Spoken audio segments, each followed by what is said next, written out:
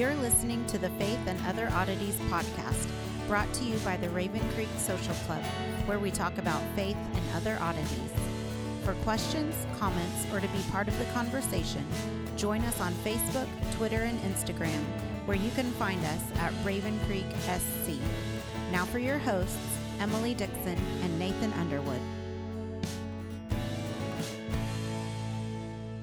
Well, hey everyone, welcome back to Faith and Other Oddities. We are still in the book of Samuel. We just finished up 13, where we discovered that Saul is not a great listener. Understatement of the year there. Yeah, and I mean, to be fair, Samuel was not exactly the greatest help. I mean, he was still technically on time, but just barely, I guess. And was that intentional? And was that intentional? Yeah. I mean, I'm sure Samuel was, I don't think he was going out of his way to preserve Saul's kingship at this point. How it seemed to me. But yeah. Then we kind of wound up with learning that the Philistines were in charge of all the metallurgy, and that plays into this story, and then we kind of end with a very specific list of prices for sharpening and servicing tools. Right. Is that about where we were? Yeah, I think that's pretty much where we were. Because I mean, the Philistines are going to be a huge part of Saul's reign and kingdom and what goes on while he is king, and of course they're going to hang around until David's time. So that we have to remember that the main purpose of having a king is to fight the Philistines. Right. That's why they wanted a king. That's why they said they wanted a king. But I think it's also good to remember when Samuel kind of came forward as the prophet of the nation, God defeated the Philistines on their behalf. So there wasn't a need for a war. And so when we keep that in mind, why in the world are we having a problem with Saul here? Why is he not just doing what he's supposed to do? And that really comes to the forefront in chapter 14, which is what we're getting ready to go into. Yeah. Now, real quick, I do want to kind of throw this out there, and this is kind of backtracking a little bit. But we had talked about, as you were talking about the people saying they wanted a king to fight the battles, but God was fighting the battles. I mean, he was, but also, I mean, can you really blame the people, because maybe they do remember the earlier days of the conquest, where as they move into things, God does less of the actual fighting. So that maybe they just kind of have this idea of, well, God's fighting for now, but maybe he won't always fight for us. Well, I mean, isn't that the human condition, though? God did it before, but do we really trust him to do it again? And right. I think we've all kind of been there in our own personal walks. If you haven't, then congratulations. I don't know this person who might have had that happen. But yeah, I definitely, when you have that constant threat hanging over you, and the Philistines were a constant threat, it didn't matter what was going on, they were always there in the background.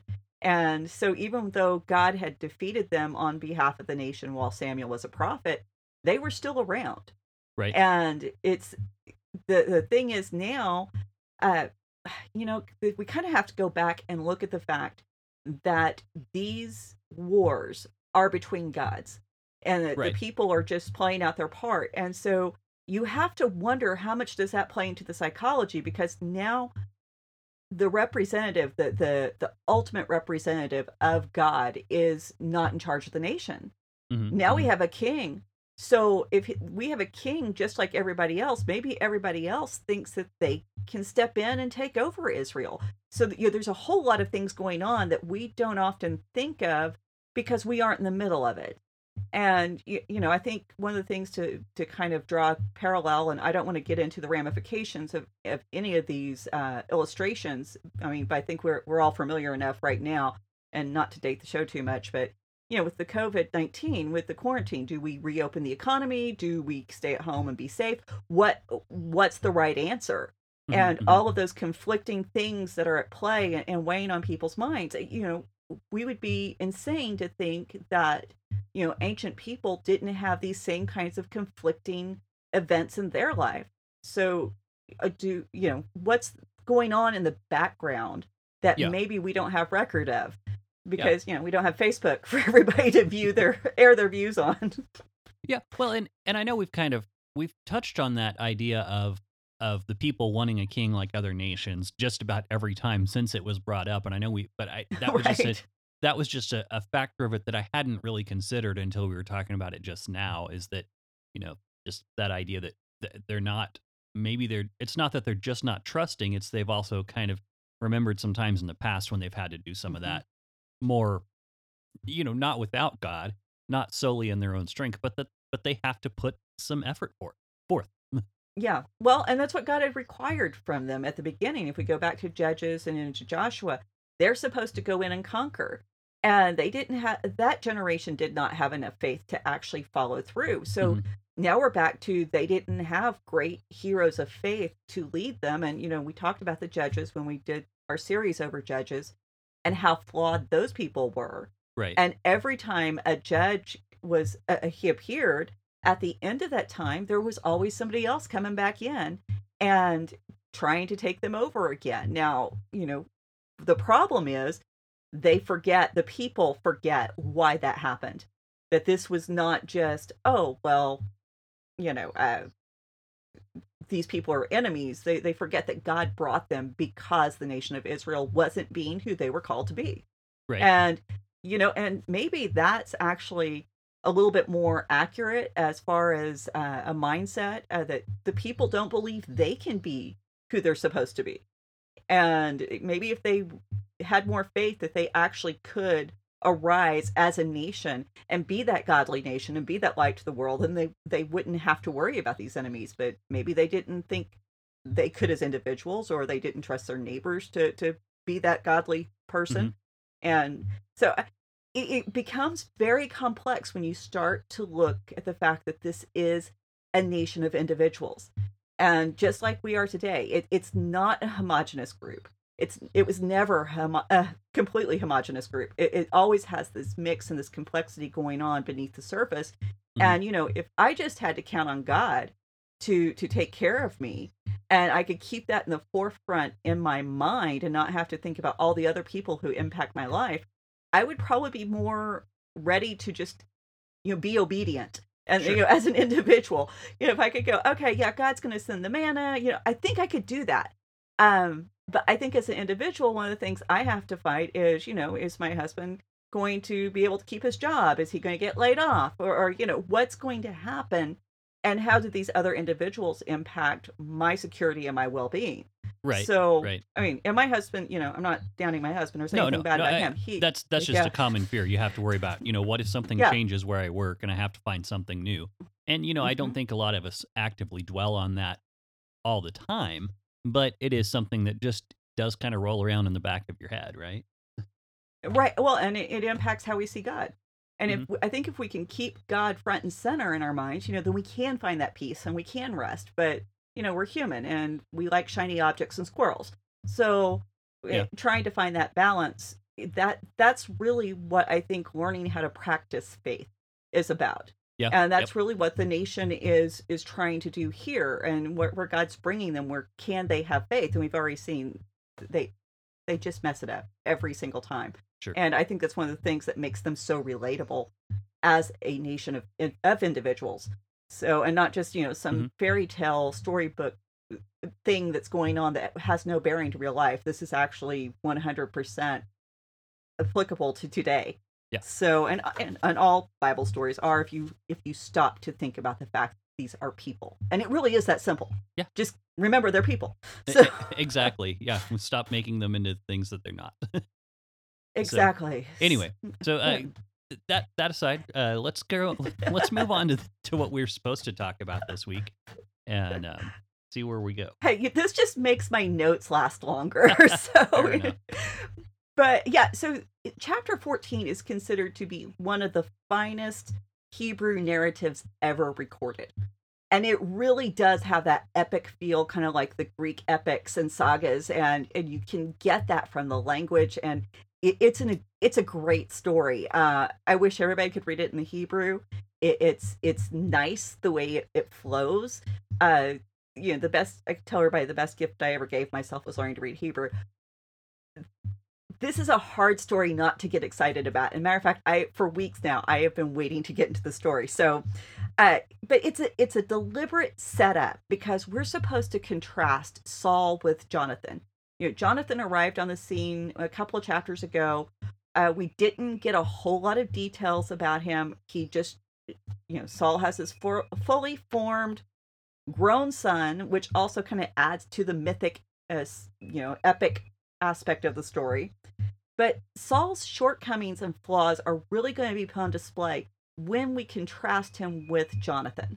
Mm-hmm. And that's really the thrust of this chapter, because we've already been told Saul's not going to keep hold of the kingship. He's not going to continue to reign. And we need to know why. Why was he rejected? And this chapter is going to show you just point after point after point why Saul could not continue to be king. And it's a great story. One of the things that we really don't think about is Saul is super pious. He is over the top with how he practices religion. He wants to be right there on top of how the religion is implemented within his kingdom, but he's really concerned about it at very specific times and not so much at others. He becomes very observant about certain practices within Judaism when it's about self-preservation and gain. But when it's not about that, then he tends to lose sight of what he's supposed to do. And he is actually, he's got the kind of faith that produces fear. It paralyzes him. He's not the kind of bold, faithful person that acts on God's behalf. He's the person who's waiting for God to give retribution. And, you kind of can't blame him at this point, because we have been through that scene with the Amalekites and King Agag. Well, and we also came through the scene with the ark being returned, and the people who were not supposed to see it were destroyed. So we've seen God move in some very interesting and powerful ways. And but it does go back, and I think that kind of fuels that. It's that, like we talked about before, that very superstitious side of Saul. Yeah, and we're going to talk about where that may have come from, because there is actually a thread that goes through the scripture that makes this kind of a logical conclusion for Saul to be that superstitious. And we need to keep in mind, too, like you said, that whole event with the ark happened while Saul was alive. Matter of fact, some traditions say that the person who ran from the battlefield to tell Eli that the ark had been captured was Saul. So very much a part of his life, very much a part of his experience. And I think we tend to forget that event, whether, that guy was Saul or not, it doesn't matter. That event would have impacted Saul's theology. Mm-hmm. Absolutely. So then whenever you have Jonathan brought in on top of this, and you've got Jonathan, who we're going to see, he's bold. He has faith that just blows his father's faith out of the water, because his faith motivates him.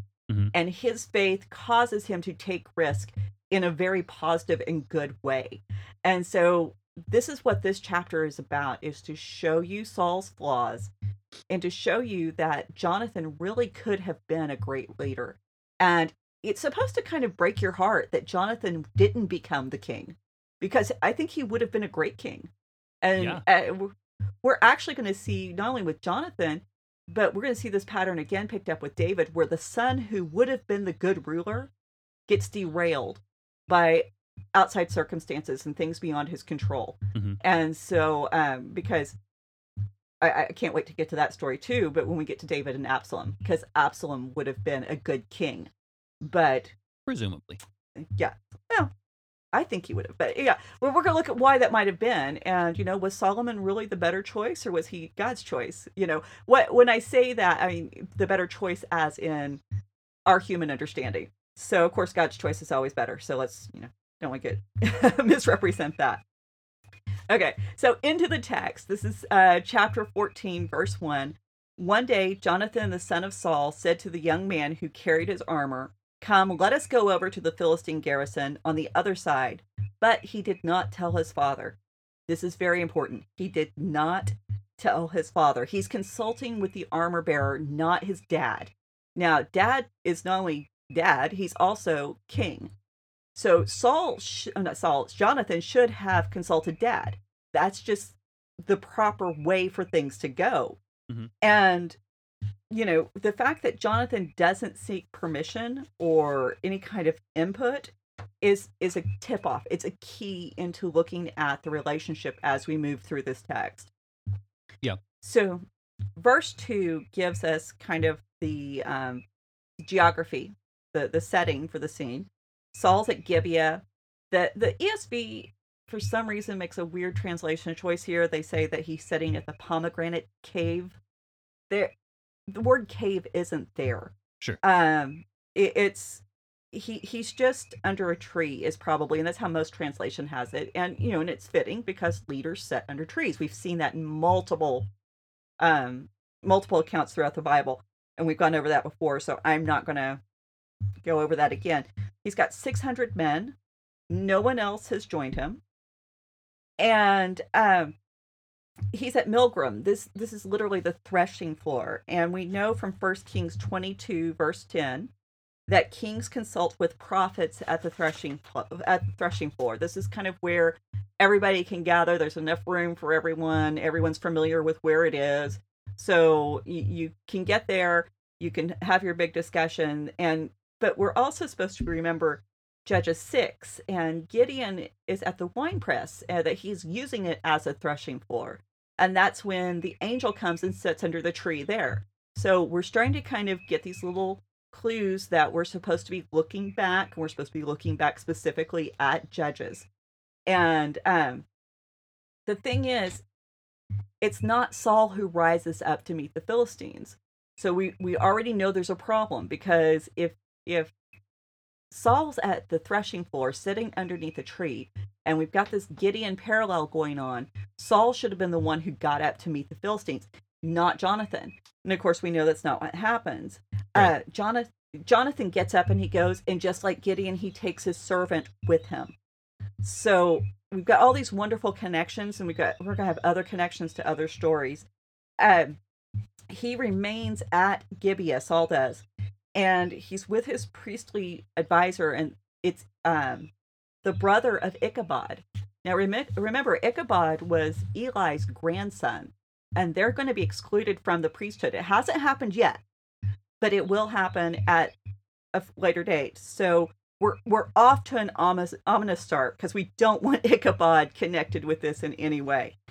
So we're getting a good setup, and we're only 3 verses in. But verse 4 and 5, Jonathan and the armor bearer, they're going to travel 4 miles. They're going through, mountainous, rocky terrain. There's these major peaks, and most of the peaks and bluffs are so big that they have their own individual names. So that kind of gives you an idea of the terrain that they're traveling. Mm-hmm. And they end up below a bluff where the Philistines are up above. And so when they get there, Jonathan tells his armor bearer they will go up to the garrison of the uncircumcised. We're in verse 6. And he says, it may be, or another translation, perhaps the Lord will work for us.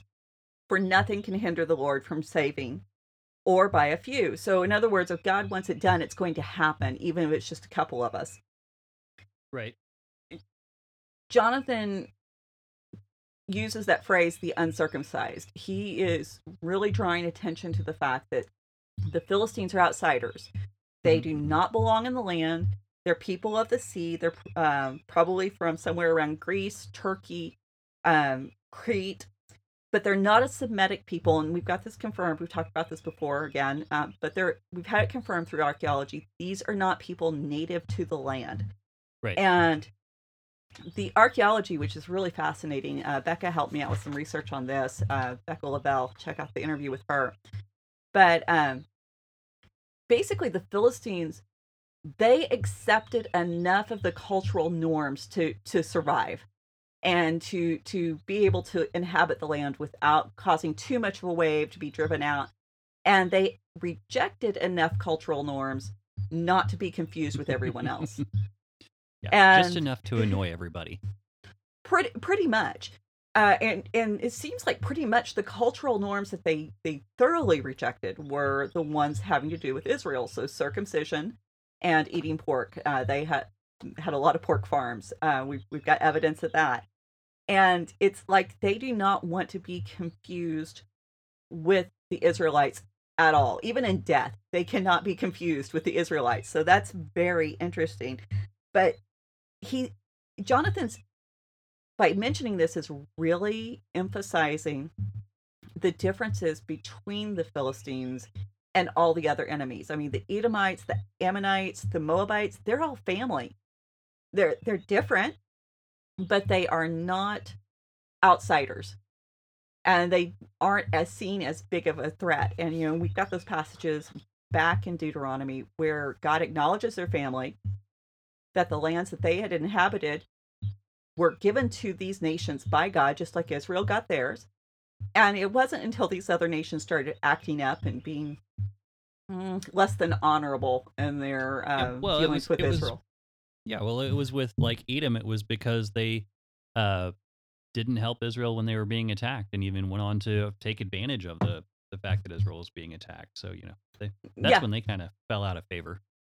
Exactly. Well, and that's the thing. All of them, and this goes back into the whole genocide question, which everybody wants to argue about. All of them did something to Israel first. It was never just, we're going to take them out because they're different. No, they actually, these nations, Edom, the Ammonites, the Moabites, they all acted against Israel first. And that's when Israel had to take a defensive stand. And that's when God said, if you're going to do this, then do a thorough job. Sure. The Philistines, I mean, they're just aggressors from the get-go. But if we look at Jonathan's words, I mean, there's no hubris. There's no manipulation. It's just, if we do our part, we can count on God to do his part. And so we want to make sure that we're doing what God would call us to do.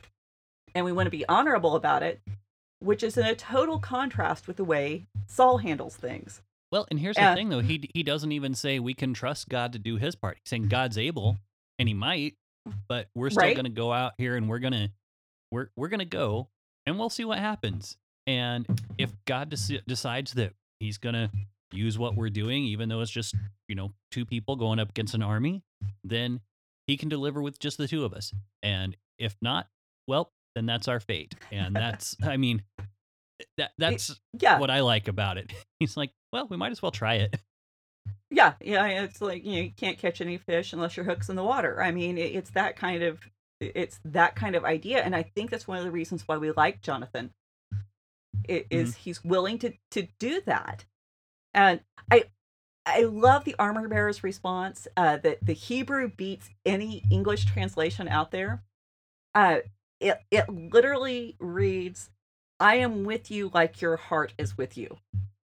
I mean, it's that idea of closeness. And when you find warring societies in ancient Near Eastern culture, and we especially see it in Greece and we see it in Rome, there really is this brotherhood and this interdependence on each other.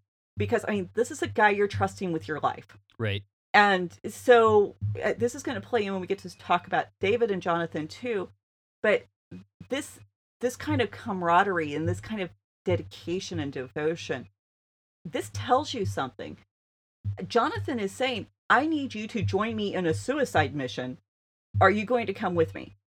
And the armor bearer, I mean, he's there. I mean, he's not just there, he's with him like Jonathan's heart is with him. And think of how strongly he had to be attached to Jonathan in order to have that kind of commitment. And so you just don't hear a lot from the armor bearer, but when he does speak, that one little line, you're just like, you gotta love this. We all need that friend like this guy. So, verse 8 and 10, Jonathan describes his plan to determine their course of action. And they're going to show themselves to the Philistines. And the Philistines, if they say, wait, we'll come up to you, then we're going to stay. Or if we go down to you, then Jonathan and his armor bearer is going to stay put. If the Philistines say, come up to us, then we will go up, for the Lord has given them into our hand. we're reminded once again of Gideon, when Gideon goes to the camp of the Midianites and he learns that God has said that he's going to give the Midianites into Gideon's hand. So another connection back to that story. And it's kind of fun that the Lord has given, or Yah has given, is a play on Jonathan's name. So we have this wonderful literary event happening here that sometimes can get missed. Yeah, well, yeah, but yeah, and it can get missed in the English for sure. Because the Lord and Jonathan don't sound very similar. Well, and that's, remember, we haven't said in a little bit, whenever you see in your Bible the Lord in all little caps, then that's where the Tetragrammaton, the name of God, was often pronounced Yahweh. We hope that's correct. We don't know, because the actual pronunciation was lost, because we didn't have the vowels in the ancient Hebrew. Right. So, but that's the thing. His name would be Yah Natan, based on your name, gift, giving. Hey. So, yeah, God has given, the Lord has given, Yahweh has given. So this is Jonathan saying, this is really my destiny. This is my identity, that God would do this for me. This is what I was named for. Yeah. Isn't it? I mean, see, the languages open it up. And this is why we got to at least be consulting great commentaries that take the languages into account. Right. So, but we do have that connection back to Gideon. And the thing is, with Gideon, probably the most popular, famous element of Gideon's story is the fleece. And so the other connection is Jonathan's looking for a sign. He's looking for, is he looking for an omen? What kind of confirmation is he looking for here? Now, we know in Leviticus 19 and 26, Deuteronomy 18:10, that looking for an omen is forbidden. And so this is kind of problematic. And we talked some with Gideon that was kind of problematic too. So the sages really worked to try to figure out how to make this, forgive the pun, kosher. And so they really wanted to make it something that didn't put Jonathan in a bad light. So they said, this isn't really looking for a sign. This is common sense. This is like grabbing the umbrella because you looked out the window and saw it was raining. Okay. He was, yeah. I think it's a little more than that. I don't think, he's not looking for an omen in the sense that he's cutting open a goose and examining the liver, which was a common practice. But right. he is saying, hey, let's try to figure out where God is. Now, there is a Gemara that isn't quite as gracious to Jonathan. And I'm bringing it up because it's really fascinating what it's done. Now, first of all, a Gemara is a commentary on the Mishnah.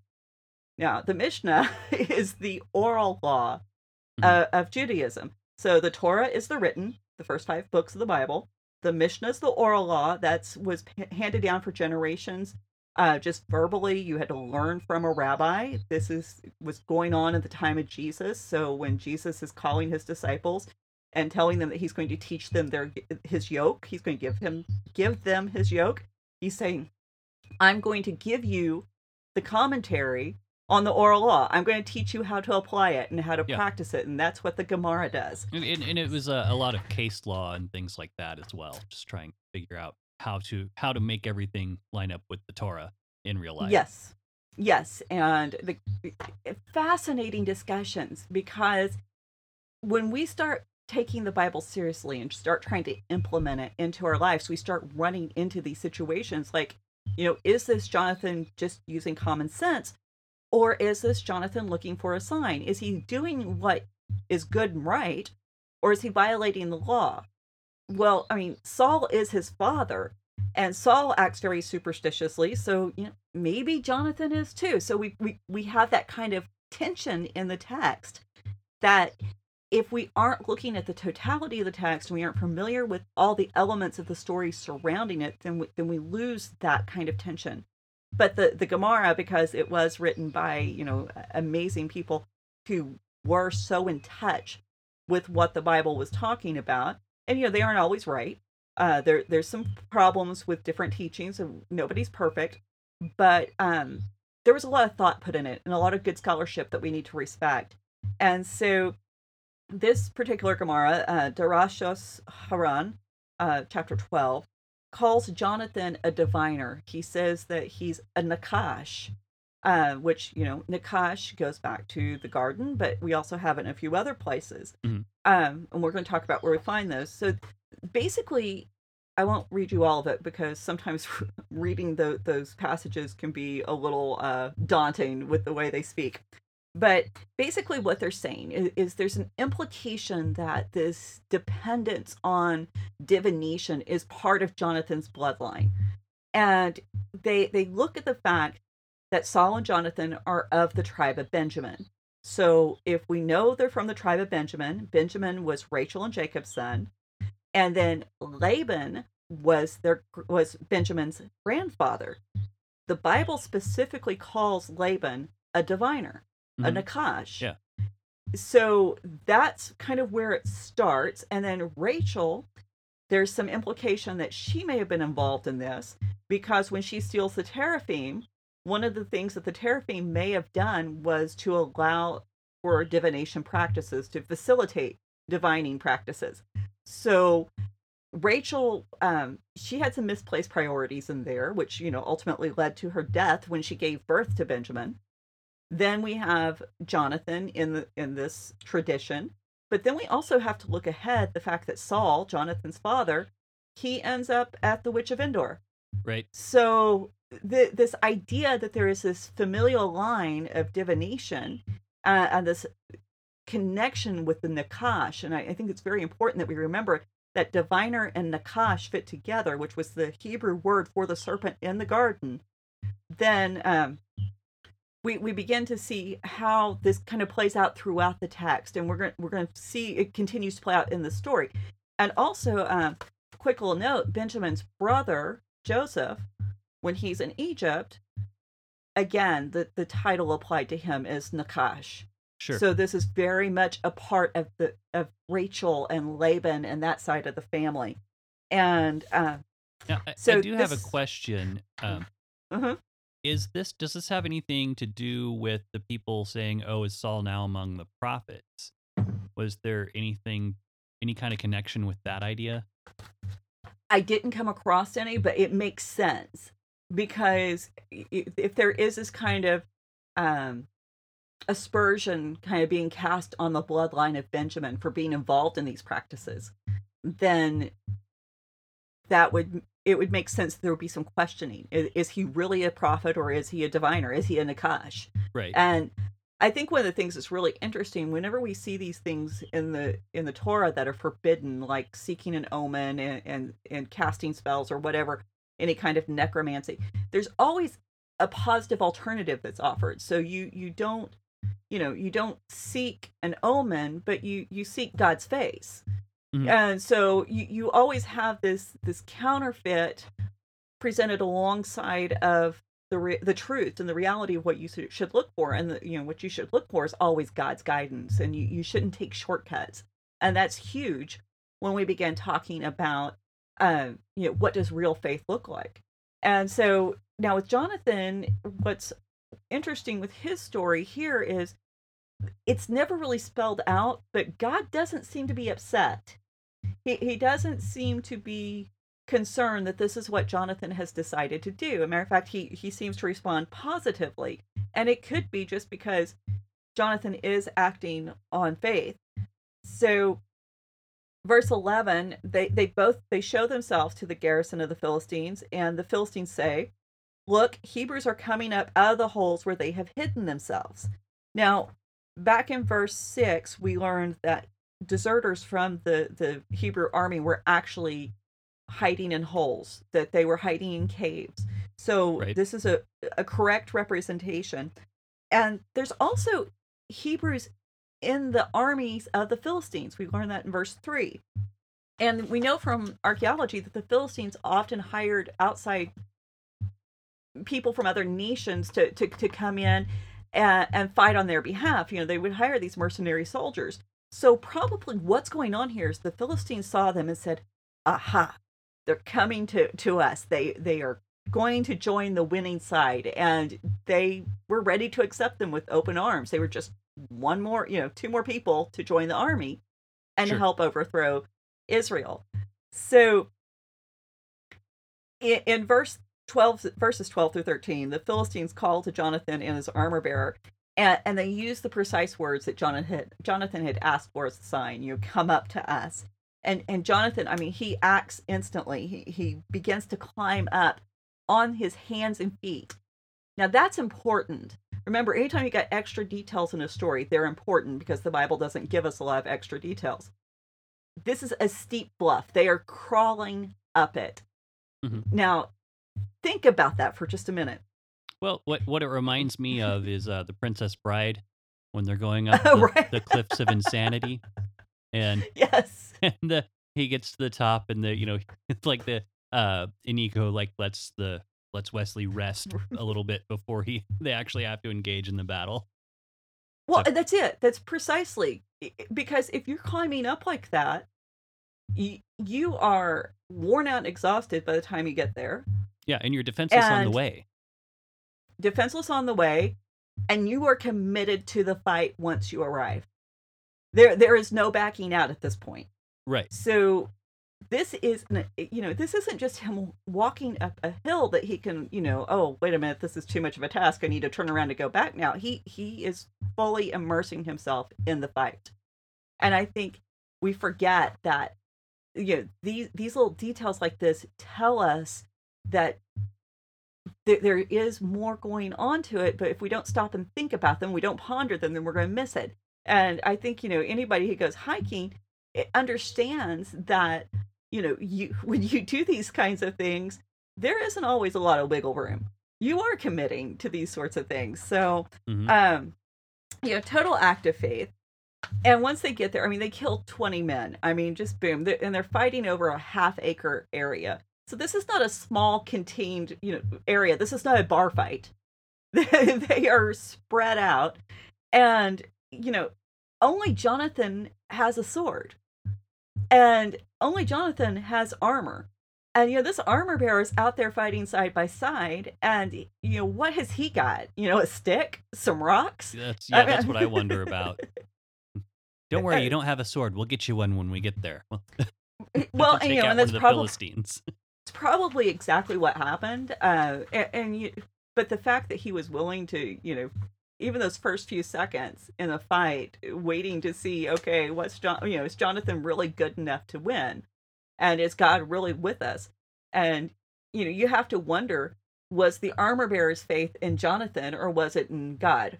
So I wonder about these background characters. That's always been the way. I'm the person that when I watch a movie, I want to know more about the sidekick than the main character.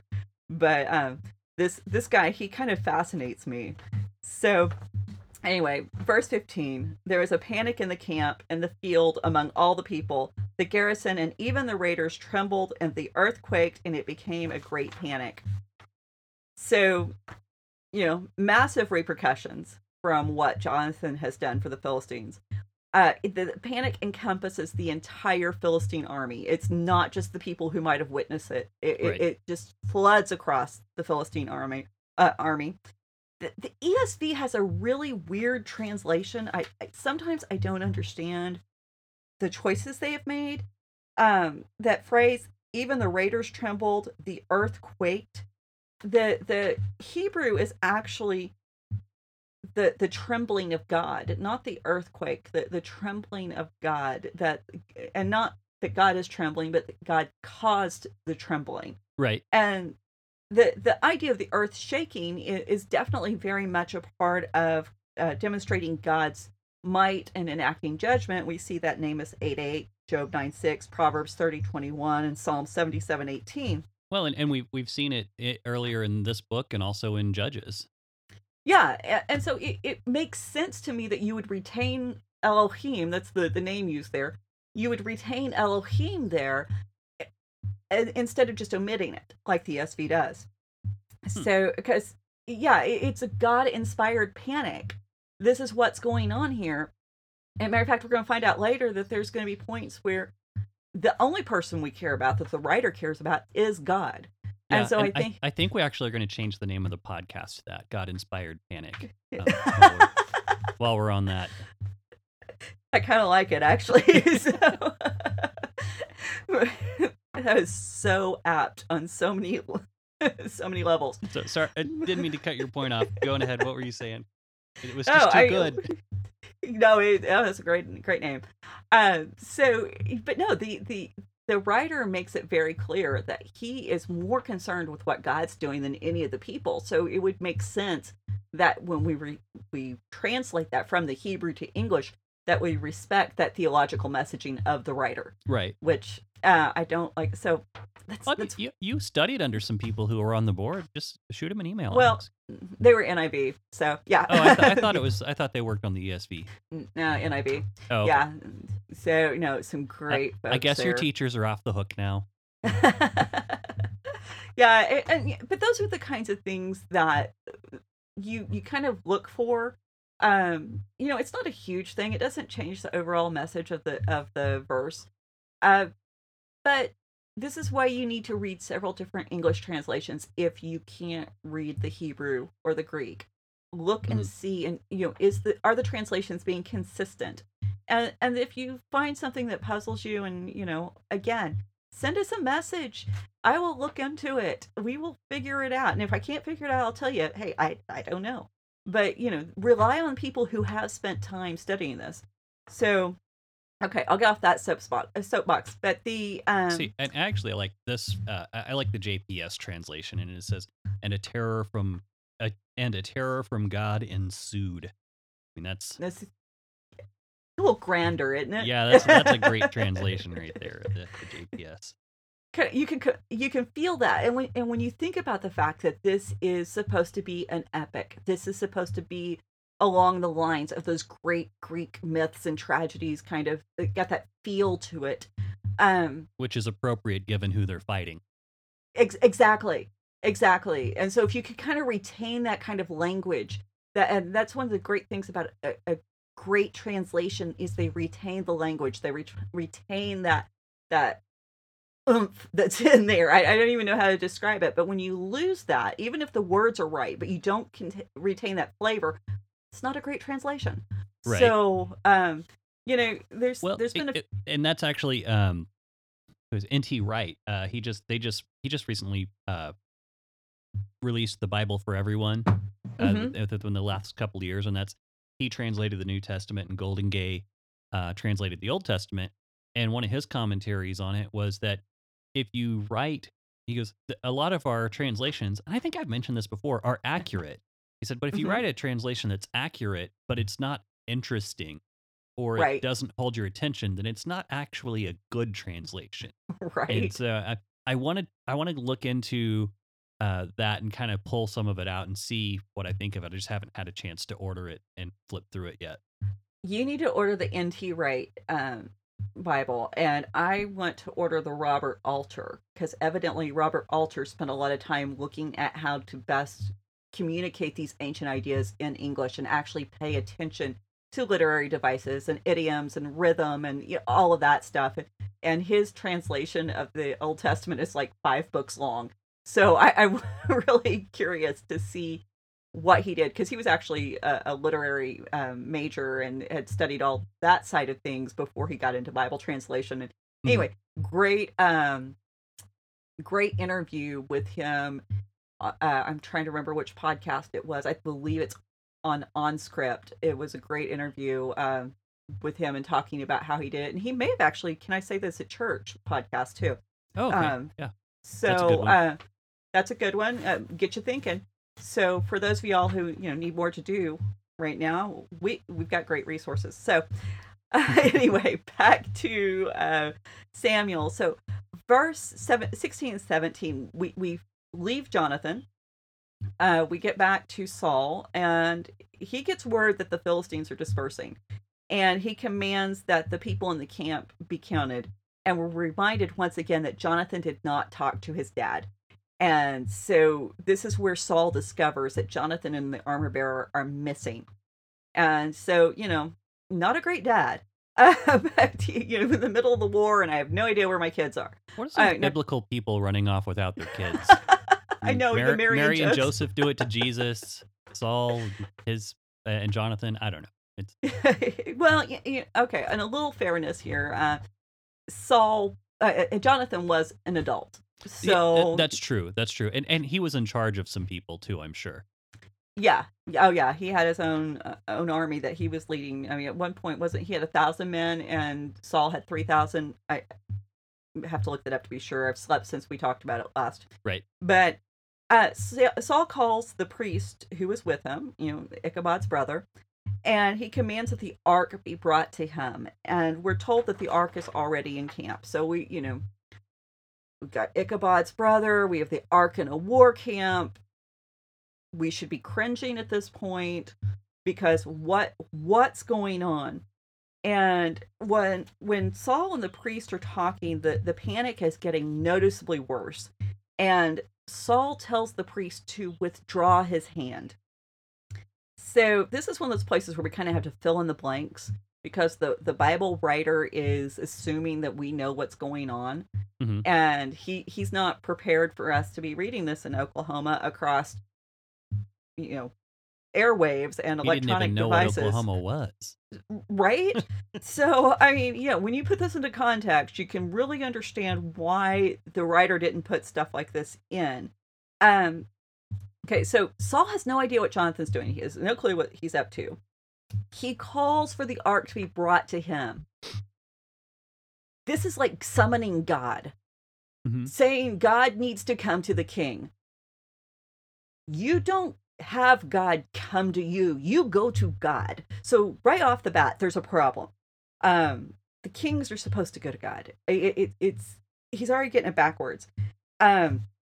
So Saul needs guidance. And so probably when he says, withdraw your hand, the priest was probably reaching into his ephod to get the Urim and Thummim. I don't know why I can't say those. Urim and Thummim. Because they were kept in a compartment on the priest's ephod. And we were specifically told that the priest, back in verse 3, has the ephod with him. So basically Saul is saying, stop what you're doing. Quit trying to figure this out. I have a plan. This is essentially the same thing as interrupting God mid-sentence. And, I read that and I'm like, thinking about when we were kids and we would interrupt Dad. I mean, not pretty. I don't even have to think about when we were kids. I think about how I feel when it happens to me around here. I love my kids, I do, but they definitely do some interrupting. Well, and that's the thing. I mean, this is something that an immature person does. This is not something a king does, and it's certainly not something you do to God. No other person, none, not a single other person in the entire Bible shows God this level of disrespect. This is why Saul can't continue to be king. One of the reasons that Saul can't continue to be king. This isn't just Saul saying, hey, wait. This was Saul telling God to shut up, that he had to pay attention to more important things. And I think we forget that this is, this was huge. I mean, he had a direct line to God in a way that we don't. Ours is superior. But the fact that he had kind of these tangible ways of confirming what God said, plus he had a prophet, and not to mention, he's got priest on call. And for him to be okay with treating God this way, it's very revealing, because then there's other times when, hey, I've got to make the sacrifice. I've got to do it right now because we have to honor God. Well, do you think that maybe there's a bit of Saul here after, because he's been told he's not going to be king, or his descendants aren't going to take the throne. So do you think there's a part of Saul thinking here that maybe, God doesn't really know what he's doing, so I'm not going to consult with him, and don't tell me what God's telling me to do. I've got a plan. I've got it worked out. I'm going to do the job that the people elected me to do, and I'm going to just proceed forward. Well, there's probably some of that, and there's probably a little bit of, I don't want to know what God's going to do, and I'm going to do my best to circumvent what God has said he's going to do. Right. And I use elected facetiously. I know that's not how it works. Well, in a way, it kind of was. The people made their order, and God said, okay, here you go. This is what y'all want. He's tall like the other kings. So but yeah, I don't think Saul has a lot of faith in God. I think he's again that paralyzing kind of faith, the faith that makes you fear retribution, and he never realizes, man, if I just repent, if I just turn to God and say I messed up, and how do I make this right? God will actually pay attention to me. He will forgive me. He will restore me, and that is the one element that distinguishes Saul from David more than any other element, because when David is confronted with his sins, he repents. Right. So Saul makes excuses. And so we kind of have that replay of the garden like we talked about, I think it was last week's episode. Mm-hmm. Yep. But verse 20, then Saul says to all the people who were with him, Then Saul and all the people who were with him rallied and went into battle. And behold, every Philistine sword was against his fellow, and there was a great confusion. So finally, Saul realizes things are going his way, and then he decides to act. Not great leadership here. When he gets there, there's nothing left for him to do, basically. The Philistines, they're already killing each other in confusion. Another link back to that Gideon story that we're going to hang on to. Mm-hmm. The Israelites, they rushed to battle with Saul and his army, verses 21 through 22. And when we find in those verses is the people who were hiding in the caves, the people who were with the Philistines, now they turn and they join Saul. So Saul finally has a real army. He doesn't just have 600 men. And there is a chance for him to win. But the Bible writer is very careful. The victory is never attributed to Saul. In verse 23, it says, so the Lord saved Israel that day, and the battle passed beyond Beth-aven. Even Jonathan's victory and faith and his boldness is not remembered in who won the battle. It's always going to go back to God. This writer really has no use for the people. The people move the plot along. The people reveal what God's doing, but it's always about God, and that's who He wants to keep your view on, which is why that earlier translation kind of confused me. So Jonathan's declaration from verse 6 that God is going to give the Philistines into their hand, it has proven true, and it is actually happening. But the other thing about what Jonathan did, it was such a smart move. Now the Philistines, who had been accepting Israelites, had been deserting from their own armies and saying, hey, yeah, come fight for us. They aren't going to accept any more Israelites. Right. They can't trust that these people are actually going to be, good little soldiers. They might actually be plants. Then also the Israelites who had said, hey, we can be safe with the Philistines, they've got that option completely cut off from them. And so you're seeing Jonathan, not only is he faithful and bold in his faith, he's also pretty savvy. And you have to appreciate that about him. I really do enjoy the little clues into his character that the writer just kind of drops like breadcrumbs along. So the first part of that chapter, it's the overview of the battle. It kind of gives you an idea of how things started, how things, went in the middle, and then how they wrapped up. But then in verse 24, we come back and we're going to look at what Saul was doing during this time in a little bit more detail. And so it says, and the men of Israel had been hard pressed that day. We're not told why they're hard pressed. This is right before the battle. They haven't joined the battle yet. So Saul laid on an oath on people, saying, "Cursed be the man who eats food until it is evening, and I am avenged on my enemies." So none of the people tasted food. Okay, so okay, now this is listed as Saul's rash vow. Uh-huh. Now, I have a question here, because I know this is supposed to point us back to Jephthah, right? Exactly. Okay, do you think it is because Samuel was the one installing Saul as leader? Do you think maybe that's why Samuel put himself in the category with Jephthah in his farewell address, by chance? I don't know. I mean, I think Samuel was really attempting to present himself as humble. I don't know if it may have been a setup so that we have that name kind of fresh in our mind if we were like, reading from, chapter by chapter in a single setting and not breaking it up over weeks. Sure. So, sometimes there is that kind of literary tool used that if you've already got this going on because of something that said earlier, now your brain's automatically going to pick up on the connection. Right. But there are definitely several connections. We're going to talk about what they are.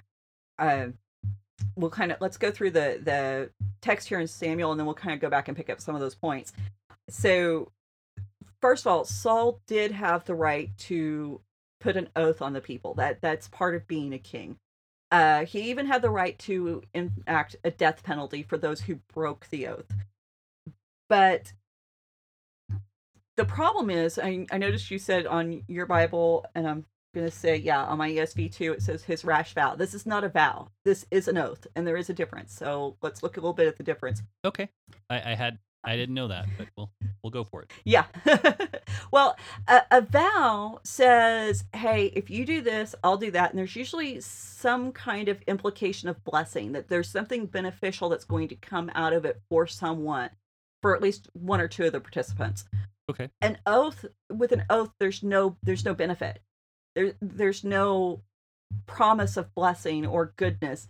The only thing this oath offers, I mean, look, there's not even a promise of, hey, we're going to win if you don't eat, or God will sustain us if you don't eat. If you eat, you're going to die. So Saul, it's very telling as far as his viewpoint of things. It's always about retribution. It's always about punishment. It's not about actually looking at God for guidance. He is scared. He's a scared little tall man. Yeah. Fair enough. No, it makes sense that whenever he, you see this in the way he behaves, because he does have that that superstitious, the spirit world is out to get me kind of idea. Yeah, and because of that fear, it actually drives him into dealing with the wrong parts of it. And I will get more on that in the Witch of Endor story. But at the same time, I think it's very telling, because I know Christians today who there's this huge fear of the spiritual realm. There's almost this panic, and they end up spending more time focused on what the enemy's doing than what God's actually doing. And sure. I think Saul in some ways can very much serve as a cautionary tale, because I mean, when we're looking at what's going on and, this is a sign of this and this is a sign of that. Okay, first of all, it's a wicked and adulterous generation that looks for a sign. Jesus said that. But then the other thing too is, when we become more enamored with that, we forget to do what we were called to do, which is to worship and praise the King. And you just can't do both. And you wind up being very double-minded, and you wind up being unstable, like James described. Yep. So, Saul really does help us see we have to be on target. And, I'm not saying that we don't pay any attention to what's going on in the rest of the world. We're supposed to be ready with an answer in season, and be aware of the schemes of the devil. But don't obsess. There's a balance, and there's a difference between being aware and just inundating your senses with it. And sometimes, that just makes us crazy. So, no, I can see that. And actually, I listened to. I was at a church and they had a guest speaker, and I can't remember her name. Otherwise, I would cite her, but so sorry. But one of the things she said, that she was very into, trying to figure out what evil was doing and how to be aware of it. And she said she felt like at some point, I don't remember if someone said this to her or if she felt like it was just kind of impressed on her this thought just came to her that she was being more afraid of being cursed by a witch than she was comforted by being blessed by God. And she said that really changed her perspective on how she pursued God and viewed the world. So I thought that was a really, I don't remember much else of what she said, but I thought that was a great little takeaway nugget. It's the one thing that stuck with you. It is. I mean, that's how I am with a lot of speakers and books and articles and things like that. So, anyway. Yeah. Like, I remember the general gist of it. So yeah. Mhm. And no, that's the thing. We don't know why Saul even did this. And we don't have any clue as to why this was an appropriate response for him, or why he thought it might be an appropriate response for him. Um, there's been lots of attempts to explain it. Rashi says that, Saul did it so the men wouldn't be distracted and they would actually fight like they were supposed to do. Malbim says that it was to help make the men worthy of God's provision. Mm-hmm. But it exceeds any kind of prescription of the Torah and what a king should do. Now, David did require his troops to maintain the holiness standards of the Torah when they were in battle, but he doesn't exceed the mandates of the Torah. Sure. And the other thing within this passage is Saul says, "And I am avenged on my enemies." This isn't about him. This battle isn't even about him being king and protecting it. It's God's enemies. These are people who are God's people. He's supposed to be focusing on what God wants, and he's missing the point. And when you contrast this with Jonathan's language, let us go up, let us go. It's all about what he and his armor bearer can do together. Where's Saul's obligation in this? Where's the responsibility he's taking? And it's nothing about the sovereignty of God. It's about where Jonathan's was. It's, if I do this, then you kind of get the idea. It's not in the language, but you kind of get the idea that if we do this, then God will have to fight for us. Right. And we're back to that superstitious kind of mindset. And whenever you look at this, you can look at Judges 16:28, and we have somebody saying that I may be avenged on the Philistines. Well, that's Samson. And we know that Samson was destroyed when he's the one who wants to avenge his hurts from the enemy, specifically from the Philistines. He is destroyed. Sorry if you heard a bump, that's the cat. But go ahead. No, I was just curious too. Is there any commentary on this as far as how it parallels with fasting and good ideas about fasting and bad ideas about fasting? Or is that just totally missing the point of the story? Yeah, I think that's kind of past the point of the story, because there is a time for fasting, and that's very much prescribed. Usually, fasting is a protest. It's a form of protest by the believer that something's wrong here, God, and it needs to be addressed. And I'm so grieved over this wrong that this is the only way I know to express it. And so that's what fasting is for. And Janet's television debut. And that's what fasting, the point of it's about, is this idea that we're expressing a wrong. But Saul, there's wrong because the Philistines are a problem, but he's not asking God to move on his behalf. He's never really asked God to move on his behalf. He wants God to bless what he's doing. It's that motives and motivation. He's always got the motives going on. I want God to help me. He's got to, take care of me. And so what can I do to buy him off? But there's not the motivation of, I want to serve God. I want to please God. And I want to be a good king. And when your motives are off, when you've got the wrong motivation, everything you do from that point on, it's going to be off. Right. And so that's one of the things I even taught my kids, look at people. Can you trust their motives? And if you can trust their motives, even if they do the wrong thing for the right reason, you can still trust that person. And you can still count on them to have a certain level of, this moral code or compass that will guide the directions. It's the person whose motives you can't trust that usually ends up hurting you. Right. And that's very much Saul, because we're going to find, we've already seen plunder as a big thing with King Agag in the earlier chapter. He wanted to keep the best animals. His motives are what elevates him. Has nothing to do with what's up with God and what God would have people do. Yeah. So he's kind of we're starting to see why he's not a good king. Okay. And why he's such a problematic character. Well, this seems like a really good setup to launch into next week, because we're a little over an hour. So, was there anything you wanted to tack on real quick, or? Actually, that's probably a good spot to wrap up, because then we're going to get into some really interesting dynamics with Jonathan and Saul, and we've got so many other stories that play into this. It really is. It's a great chapter of the Bible. I mean, and I would encourage everybody, take some time. When you find a really good story in the Bible, don't just read it once and go, oh, that was nice. Read it a few times. Go back and, even a couple of days in a row, or, a week in between. And if you do that, you're going to start seeing things in that passage that you didn't see before. And this really is one of those passages. There's just a lot of meat in it that's... I love this passage. I didn't know I loved this passage this much until we started preparing for this episode. Yeah. Well, there's definitely a lot of good stuff here, and like I said, I've heard it preached from several different directions. Most of them good, I think. So we'll see. But yeah. So and not to cut you too short, also on time. I know we can go as long as we want, but I also I've got to start some chicken curry here in a little bit.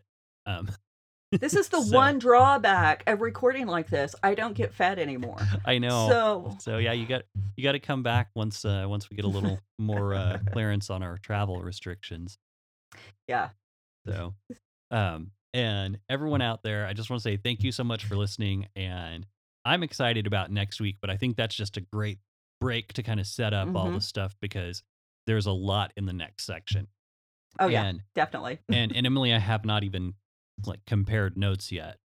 So thanks again for joining us, and we'll be back next week. The rest of it, if you want to have some chicken curry, let us know. Hit us up at Raven Creek SC on all the social media, and we'll see what we can do. If you like what you heard and want to support us, please, the best thing you can do right now is share. Just share the episodes. Absolutely. Write us a review on iTunes, or give us a rating. Just that helps people find the show, and we can kind of get the word out. So,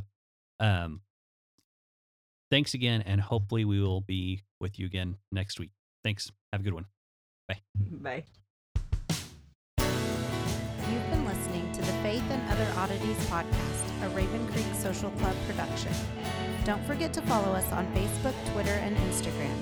If you like what you've heard, please write us a review on iTunes, or consider supporting us on patreon.com/RavenCreekSC. As always, thank you for listening, and don't forget to join us next week.